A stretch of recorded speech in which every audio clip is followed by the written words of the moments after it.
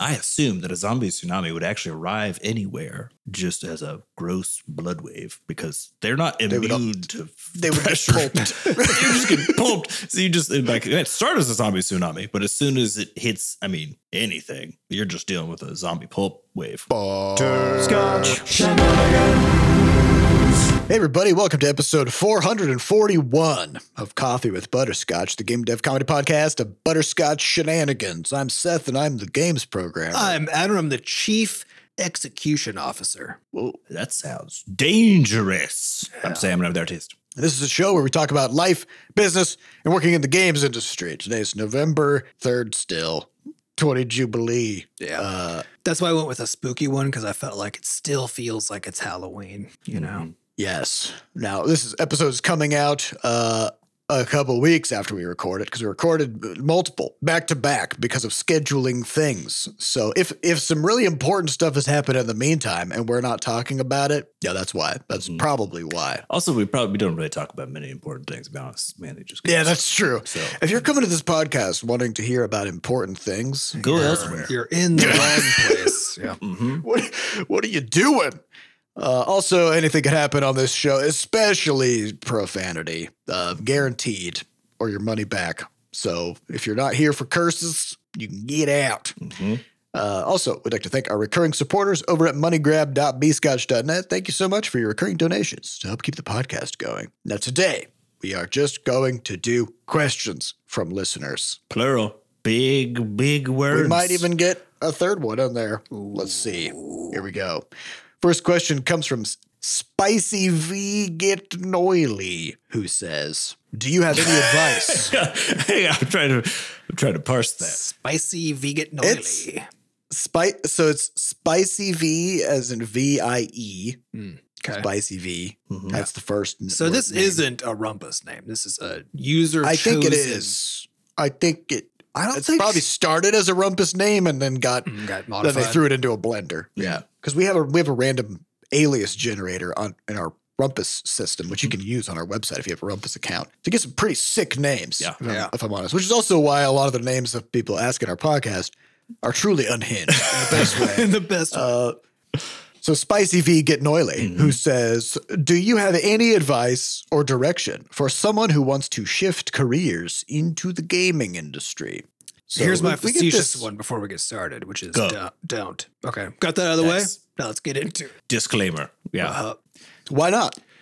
It is okay. So I don't really mean that really, but as Yeah, but like, an let's industry, Let's do the thought experiment. as an industry, not great for anybody who isn't a straight white dude because of the toxicity of the culture, right? So that's already And even for those I was dudes, gonna say, even for them, typically, if you like to crunch, yeah, and even for them, you, not baby. great either. Yeah, historically, bad culture, kind of across the board, and historically underpaid, and you're treated more like a cog in the industry than you are in other parts of the tech sector.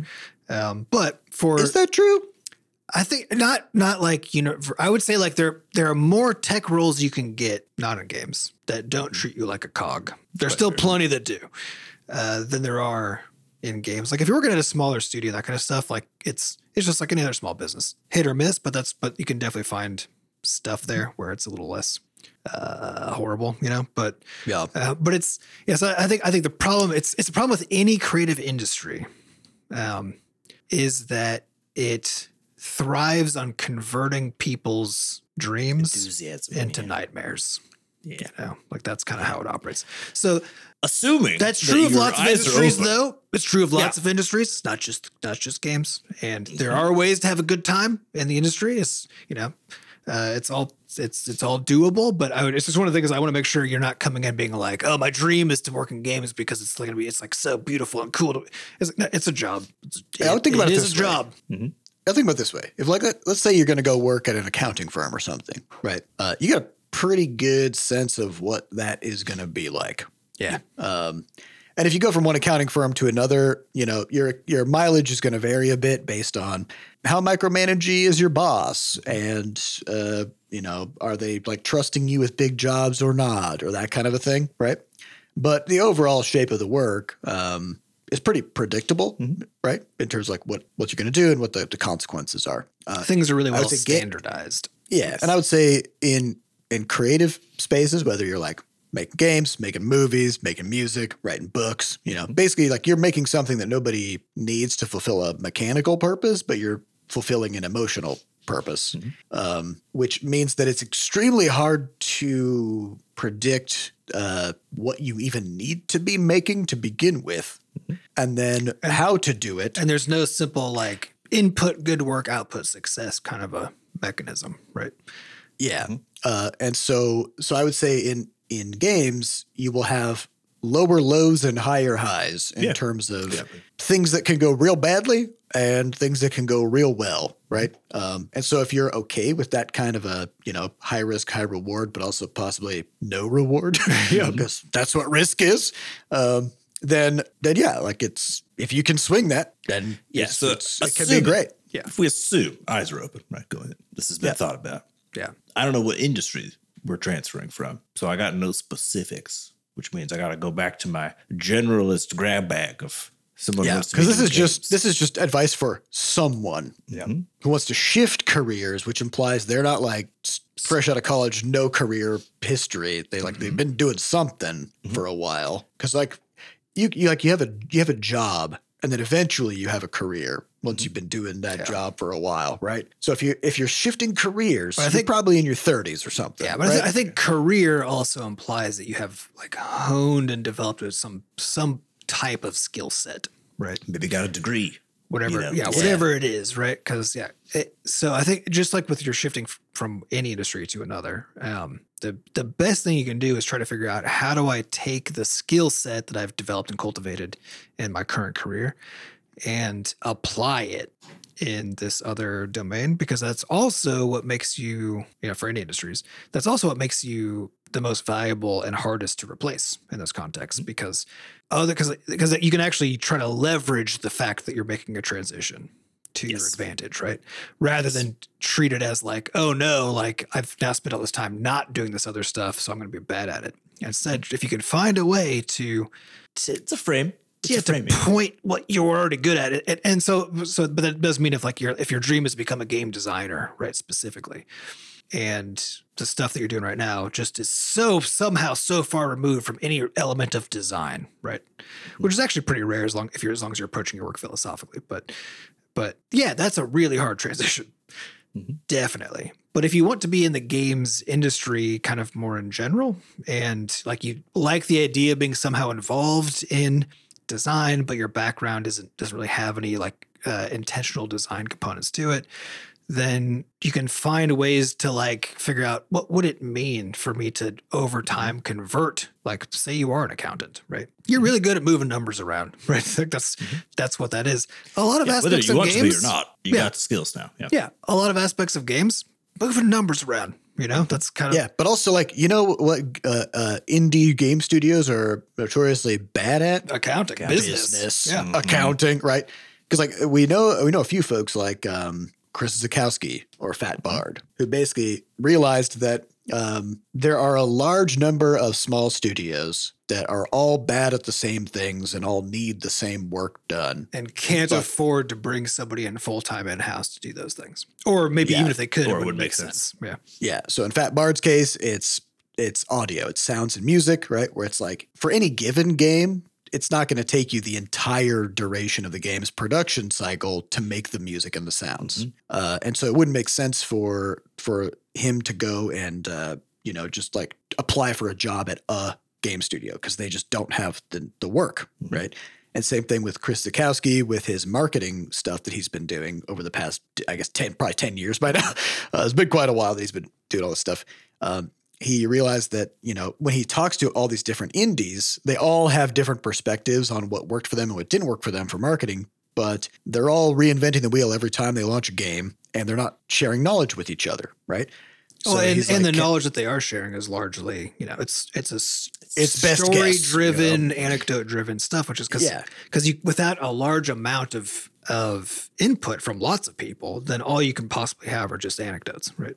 Yeah. So in both their cases, they realize, my skill set doesn't actually translate to working at a smaller studio. I could go work at a big studio, maybe, right? But maybe you don't want that. Maybe you want, yeah. And so they realize though, well, they could just build up a portfolio of working with a bunch of studios all at the same time and helping them all with the same problem, right? So they just inserted themselves into the industry and deployed their skills in a way that made sense. And yeah, that's hard, and it takes quite a while to build that up. But that's another approach, right? So it all depends on what that's one of those things that from. has that ease in approach, right? Because the scale of the projects you're taking on they are by design smaller. So you're stacking smaller projects on top of each other, which means there's a flipping point somewhere down the line if you take an approach like that to getting in that has you going from essentially having this be like a part-time thing or a thing you do like a moonlighting sort of a vibe, weekends, nights, that sort of thing, to being the thing that you can actually fully sustain yourself on once you. Yeah, there's a transition mechanism, which is always the transition is really hard to not. Yeah. That's hard. It's a very hard thing. Well, especially if you're sort of starting a new career, because the whole idea of a career is you're supposed to be getting increased success and financial stability and stuff, right? And transitioning to a new career always has that aspect of like starting over. But most people, most of the time, will have adapted their lives around whatever financial success level that they have, right? So you get your ability. So like you'll have kids, you'll have bought a house of a certain size and have a mortgage of a certain size, like this kind of stuff, right? And in your current career, that all maybe works out just fine because you planned around that fact, right? And that whole like starting over problem where you add all this financial uncertainty. Because I think honestly, that's really the biggest risk for transitioning ever, like between jobs, but especially between careers is how do you make that transition without putting your livelihood and the livelihood of the people around you at significant risk. And that's a lot of why, like when you talk about games in particular, like I think of games as a very risky industry as a career path. And because it's so volatile, it's so hard to understand where success comes from. And again, because we've just been seeing layoffs left and right in games right now, right? Especially right now. It's just an unstable kind of an industry, and it kind of thrives on young people who don't need the same level of stability, right? And that's why it's able to kind of stay so unstable. And so that's a lot of why again, I'm not strongly saying like don't. It's just like that's such an important part of the puzzle of like how do you successfully financially make that transition. That's where I think you have to really pay the most attention to when it comes to this question. Oh yeah, preparation's key. I think the basically making it so that your life can support a transition. Frankly, regardless of what the transition is, whether it was going to games or anything else. Anything. Yeah. But that's also why trying to convert your existing skills into something indispensable in this new space that's the highest likelihood way of being able to move from one sort of financially stable spot to another. Mm-hmm. Yeah. And if you're wanting to get into the games industry in something that you currently have absolutely no background in, you better just get started. Like start doing the thing. You got to develop the skills, right? That's a whole other set of problems. And it depends on the thing and all that. Yep. Yeah. Next question comes from Captain Jazz, who says, Adam, the combat trailer for Crashlands 2 just dropped this morning. The people need to know. Have you ever played hot potato with a lionfish before? So I feel like these two things are somehow related, but I'm not sure how they're related. They are related. It was so we have the Ballyhoo, which is I'm going to say monthly, but that's it's a little bit of a stretch. It's our time period newsletter. Our time periodly newsletter. And so for the last one, I was like, I want to see if I can kind of double our investment and also make a video version of this thing. So then when I then wrote what is normally just an email newsletter, I tried to write it as a script, so I needed it to have kind of a different kind of a vibe. And so I tried to throw some jokes in there, but the main thing I was trying to do was like, I was trying to find stuff to say about combat and like combat design in Crashlands. So we needed something to talk about. We all agreed like, oh, this is a fun topic, visually interesting as a topic. And so I was just like, I just needed a list of like things that were interesting, and one of the things is that you can use fish as a projectile weapon, right? Or just a weapon in general. There's various fish-based weaponry, right? But as I was thinking about it, I was like, fish don't they don't sound like weapons, you know? But then as I was thinking about it more, I remembered there's this guy on TikTok who hunts lionfish. Like that's his, because they're an invasive species in most places, right? And so there's just videos of him like going around just like spear fishing, like he's this like huge bag full of lion, but he's always like trying to dodge all of their spiny barbs because they poison the shit out of you, right? And so as I was like, because I was thinking about this as I was like putting this all together, and just made me think of I needed to prove that using fish as a weapon made sense and was good. So that's and so then in the trailer, then I have that reference to if you don't think fish are a good weapon, you know, try playing hot potato with a lionfish. That's true. That's honestly, if you've been fishing, if you grab a fish, you know, fish spines are joke. Those spines will stab the shit in. Just a regular, just a bass. That's what they're there for. Water bass. For stabbing. And have you seen a Sharknado? Oh yeah, that's. I mean, I haven't seen one in the flesh. You know, I've only seen it in the documentary. Yeah, the documentary. Sharknado. I was in one in real life. Very scary and dangerous. Would not recommend. Because of the barbs. Because of the barbs. On that note, I don't know if it was a real trailer or what, because we're getting into the territory of like stuff of like it's so outrageous now, you know. But it was it was like a zombie tsunami or something. It was like they took like Sharknado, right? But then they were like, instead it's a tsunami, but it's the wave is full of zombies. Honestly, that would actually work because zombies, you know, they don't need to breathe, so they can totally they can be in the water, just not chomping on people as they get like washed across them, and you know that's it. So but really, you know, if you look at like the physics of crowd crushes and stuff, which happen when there's like a big concert or something, and people essentially become like a liquid, right? But it could put a lot of force, and people get killed in these crowd crushes all the time. I assume that a zombie tsunami would actually arrive anywhere just as a gross blood wave because they're not immune to they would get pulped. They just get pulped. So it started as a zombie tsunami, but as soon as it hits, anything, you're just dealing with a zombie pulp wave. Zombie pulp. But because zombies are, you know, all of their parts are autonomous, then really what you're dealing with is like you got a head just like biting things, you got arms just grabbing you, you know, like that's true. It's probably less of a pulpy mess than it is just like a random body parts touching you. It's like a zombie chili tsunami. You know what I mean? There's chunks. No thanks. There's just a lot of big chunks. Honestly, I would rather it just be regular ass live zombies that just kill me than like dealing with infinite zombie body parts trying to touch me.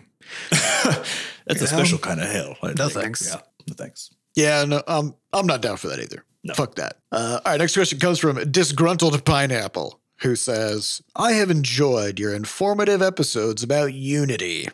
I was wondering if you guys would be willing to discuss other current events in the gaming world. Can you talk about or explain DDoS attacks in lieu of the attacks on Destiny 2? I would also love to hear about you talk about the return of Titanfall 2 and why and how it fell in the first place. I don't know enough about either of these. I could talk about DDoS attacks, but I don't know about Titanfall. Yeah, we haven't been following Titanfall pretty much at all, but you know, we could maybe take a peek at it and think about it for it's some where future. You jump around, you got a mech and you jump around and stuff. I don't know. Yeah, and I guess they fall. So yeah, I mean, we have seen the fall of things like Overwatch 2. You know, I think in general, they have this ongoing problem with multiplayer games that require a constant community who want to capitalize or expand on the franchise by, you know, launching a sequel, which will 100% cannibalize the first game. Yeah, that's a really hard business move. Yeah. Now, so what that means is like you have to do a good enough job with the new game that everybody playing the first game wants to switch. Yeah, and then some. It's an Overwatch 2 situation, right? Yeah. Well, I guess they just converted Overwatch to Overwatch 2, right? Or something. They called it Overwatch 2, but it's basically Overwatch 1 with like a few small changes. You can't play Overwatch 1, right? Like it's literally, right? I can't. I think they shut it down. I thought it was shut down. Like I was following it for a while, but I was like, this is way too dumb. Whatever's going on over here. Yeah. But yeah, that's the kind of problem, which is like if you're making a sequel to a multiplayer game, there is a trust, or you do sort of like the FIFA thing, which is like you just establish a tradition that you never change anything, but somehow there's always a new game. And as long as people expect that, then they're then they say to themselves, for some reason, I'm going to pay for this again, and then they do it. I still don't know why that happens, but yeah, there's a trust aspect. So that's probably, I don't know. I'm assuming that's what happened with Titanfall 2 because that's what always happens, but we can look into it and see. Yeah, when it comes to DDoS attacks, that stands for distributed denial of service. And so the idea is this, that the whole internet is built on this. The way that the internet works is that you can just go try to talk to a server. A server, someone else's computer. That's all that means, right? So you can just try to send stuff to it. And in fact, that's how the internet works. The only way you can do anything is you try to talk to their server, right? It's like someone knocking on your front door. Yeah. You know, people can just walk up and knock on your front door. And in fact, to allow the people you want to knock on the door, you have to first allow literally anybody to knock on the door so you can figure out, is this a person who I want to be knocking on the door, right? And then you choose whether to answer it after you look through the peephole. But they still knocked, though. They still got to your door and they still knocked, right? And there's no way to stop that from happening, just like in real life. These fuckers keep knocking on your door. They will not stop, right? So there's no way to stop it because you can't stop it without the internet not working. Because if you stop that, then how could you let somebody knock on your door to find out if you want them to be let in, right? So all of the servers on the internet that are doing internet stuff, serving websites, serving multiplayer games, whatever, right? Basically have to just let people try to talk to it. That's always the first step. And there are some things you can do to like lock things down, like a little bit upstream, like prevent certain IPs from hitting, all that kind of stuff, blah, blah, blah. But even for that, though, at some point, somebody has to knock on the door and be like, here's my IP address, right? So, like, you could put stuff in the way, but there's always has to be something that is receiving these door knocks, right? So the problem comes in then if you build things at a certain scale, it costs you computation effort to then get the knock on the door, be like, who the fuck is this? And then decide if I'm going to let them in, right? So we all design our website, our web infrastructure, our servers to be able to support a certain number of door knocks before we just like the door gets knocked over or whatever, right? So it's all designed around like whatever your expected usage is basically, right? But again, the problem is you can't just stop other people from knocking on the door. Yeah. So a good example is like, let's say you're about to throw a dinner party. 4 people are coming to your dinner party, right? And you know they're going to be arriving like over a 1 hour period. Yeah. Okay. You've got the food, everything's ready. And then right as the 1 hour period starts, you hear a knock. You go to the door. It's somebody else who was not invited. They're just selling you shit, whatever. You're like, what the fuck? You're still trying to prep dinner, right? Yeah. So you're trying to prep dinner. You shut the door.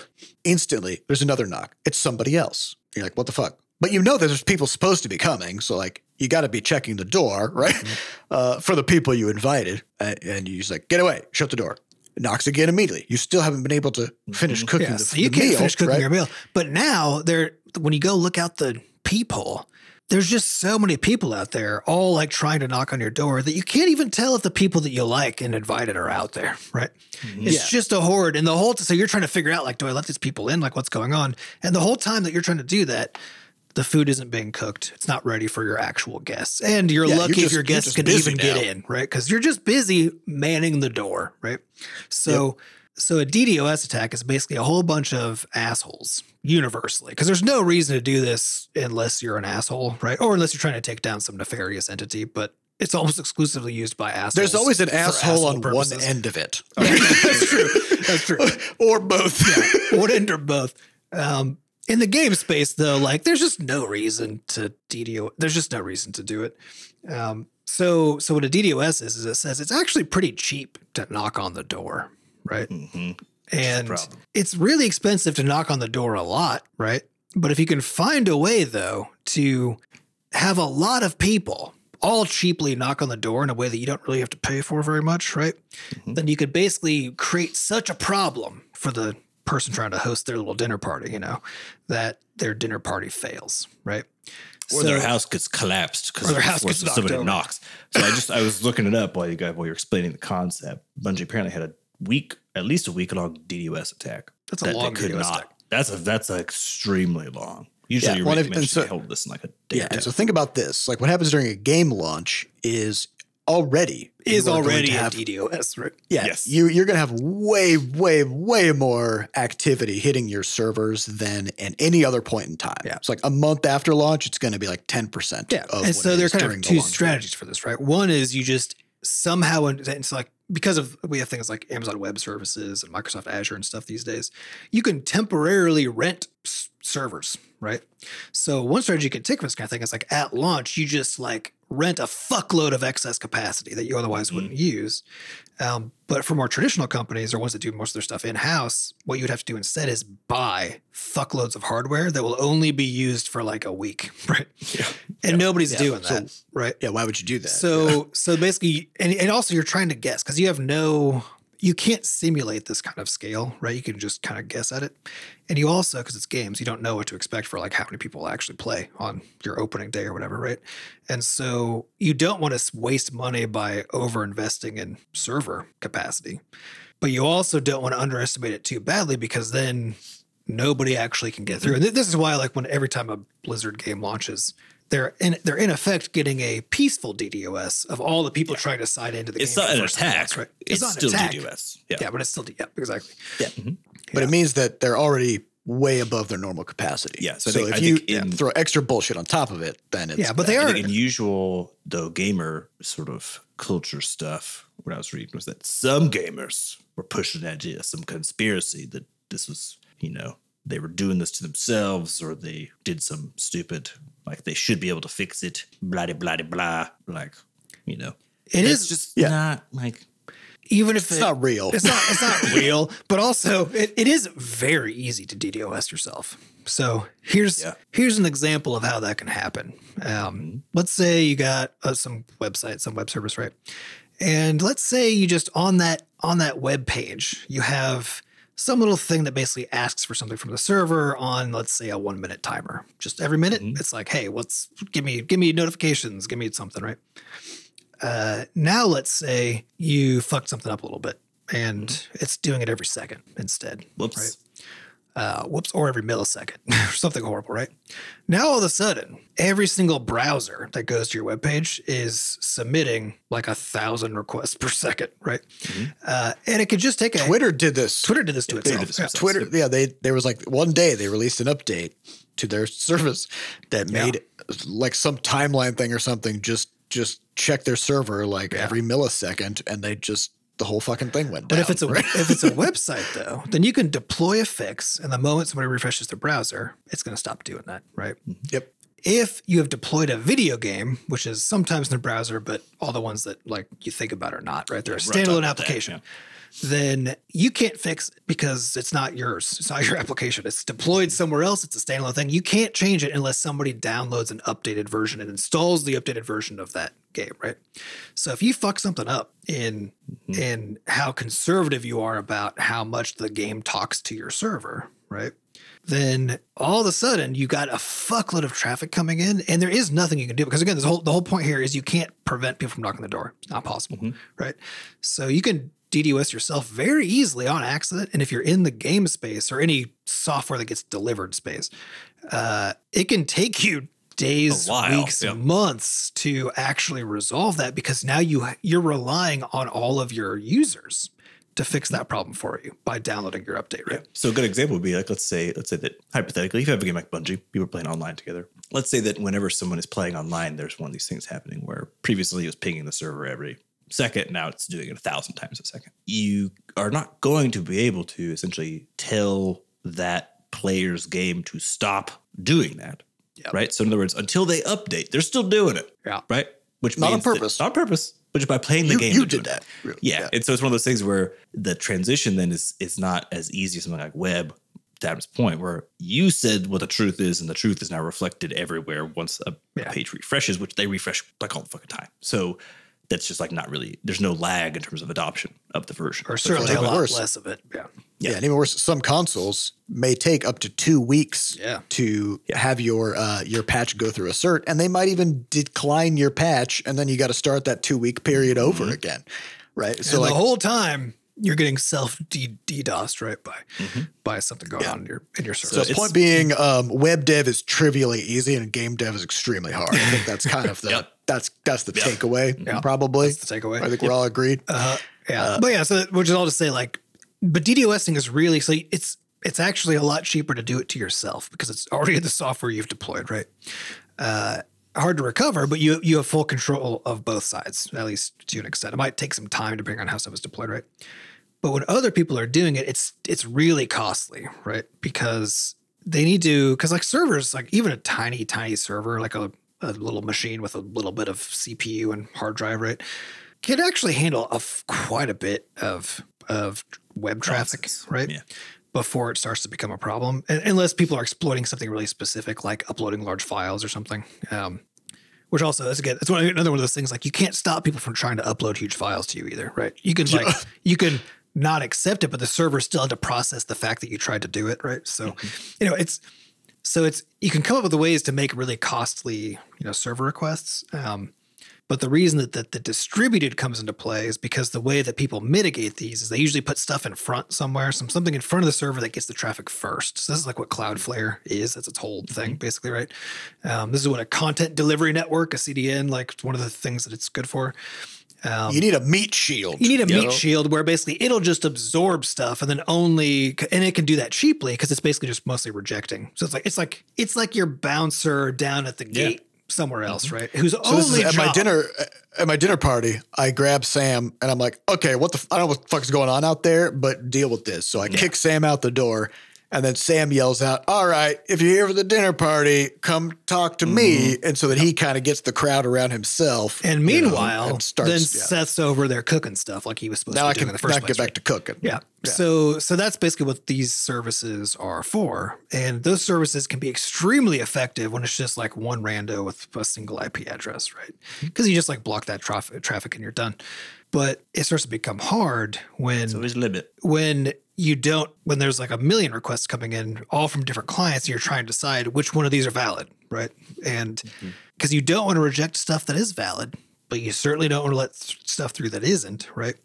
And so that's where like the DDoS comes in, is you have to somehow enlist a huge number of computers, whether they're other servers, whether they're players, things, whatever they are. But yeah, you have to enlist a huge number of servers that are geographically located so that they have a broad array of IP addresses. So basically you're trying to make the pattern really hard to detect of like where these things are coming from, so that a lot of processing effort has to occur for every request. Like that's what the goal of these things are, right? So it makes it as hard as possible to prevent. But these are really expensive because you have to enlist thousands of computers to do your bidding, right? So this is why usually DDoS attacks are mediated by bot farms, where somebody has installed malware on large numbers of random people's machines, right? Or even their thermostats. And thermostats, yeah, that's true. Yes, it's also why smart home devices are a really good target for causing DDoS attacks, because they're ubiquitous. They're everywhere. They have really low security thresholds, right?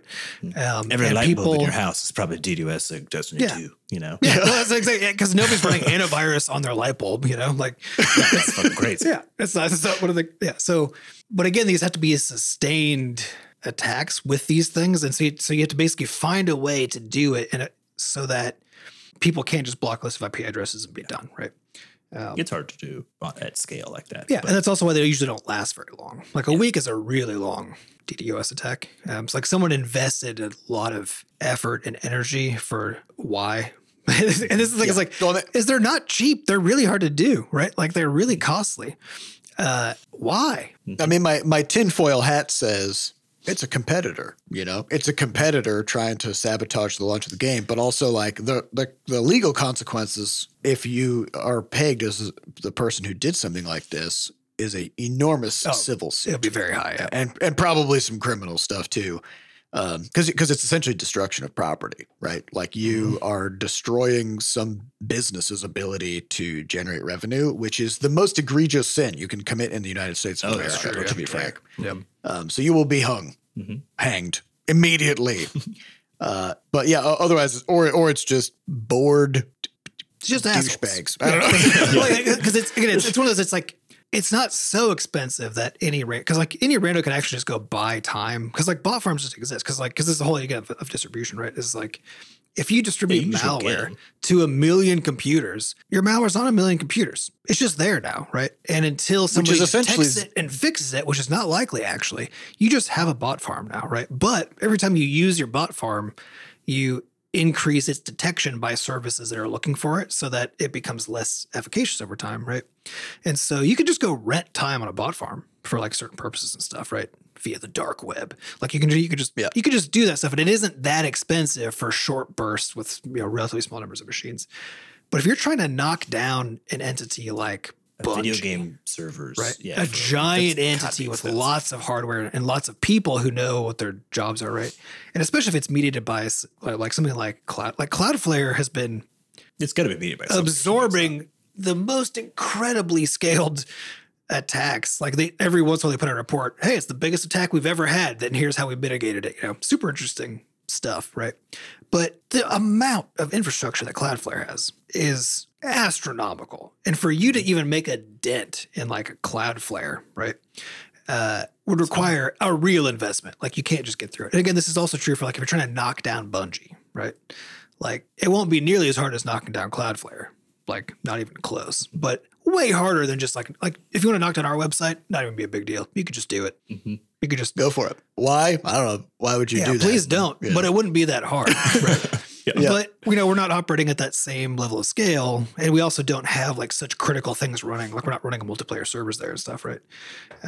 Where you can just completely destroy everybody's good time. Yeah. Right? And like our security strategy for so many things is just try to make it not matter. Yeah, just make it So like if somebody did a DDoS attack on Levelhead, you could still play Levelhead. yeah. You just might not be able to couldn't- upload stuff for a bit.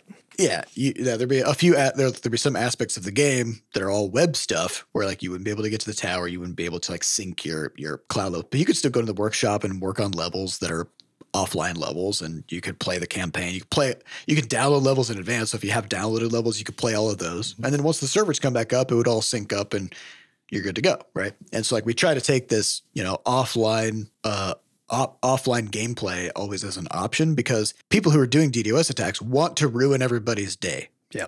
It's the only reason to do it. So if you make it so that if they went through all the time and expense to do that, It's and then just people can still just play the game anyway, then there's no incentive for them, right? So And this is like why I'm saying, this you is could why do it it, was- but nothing would really happen.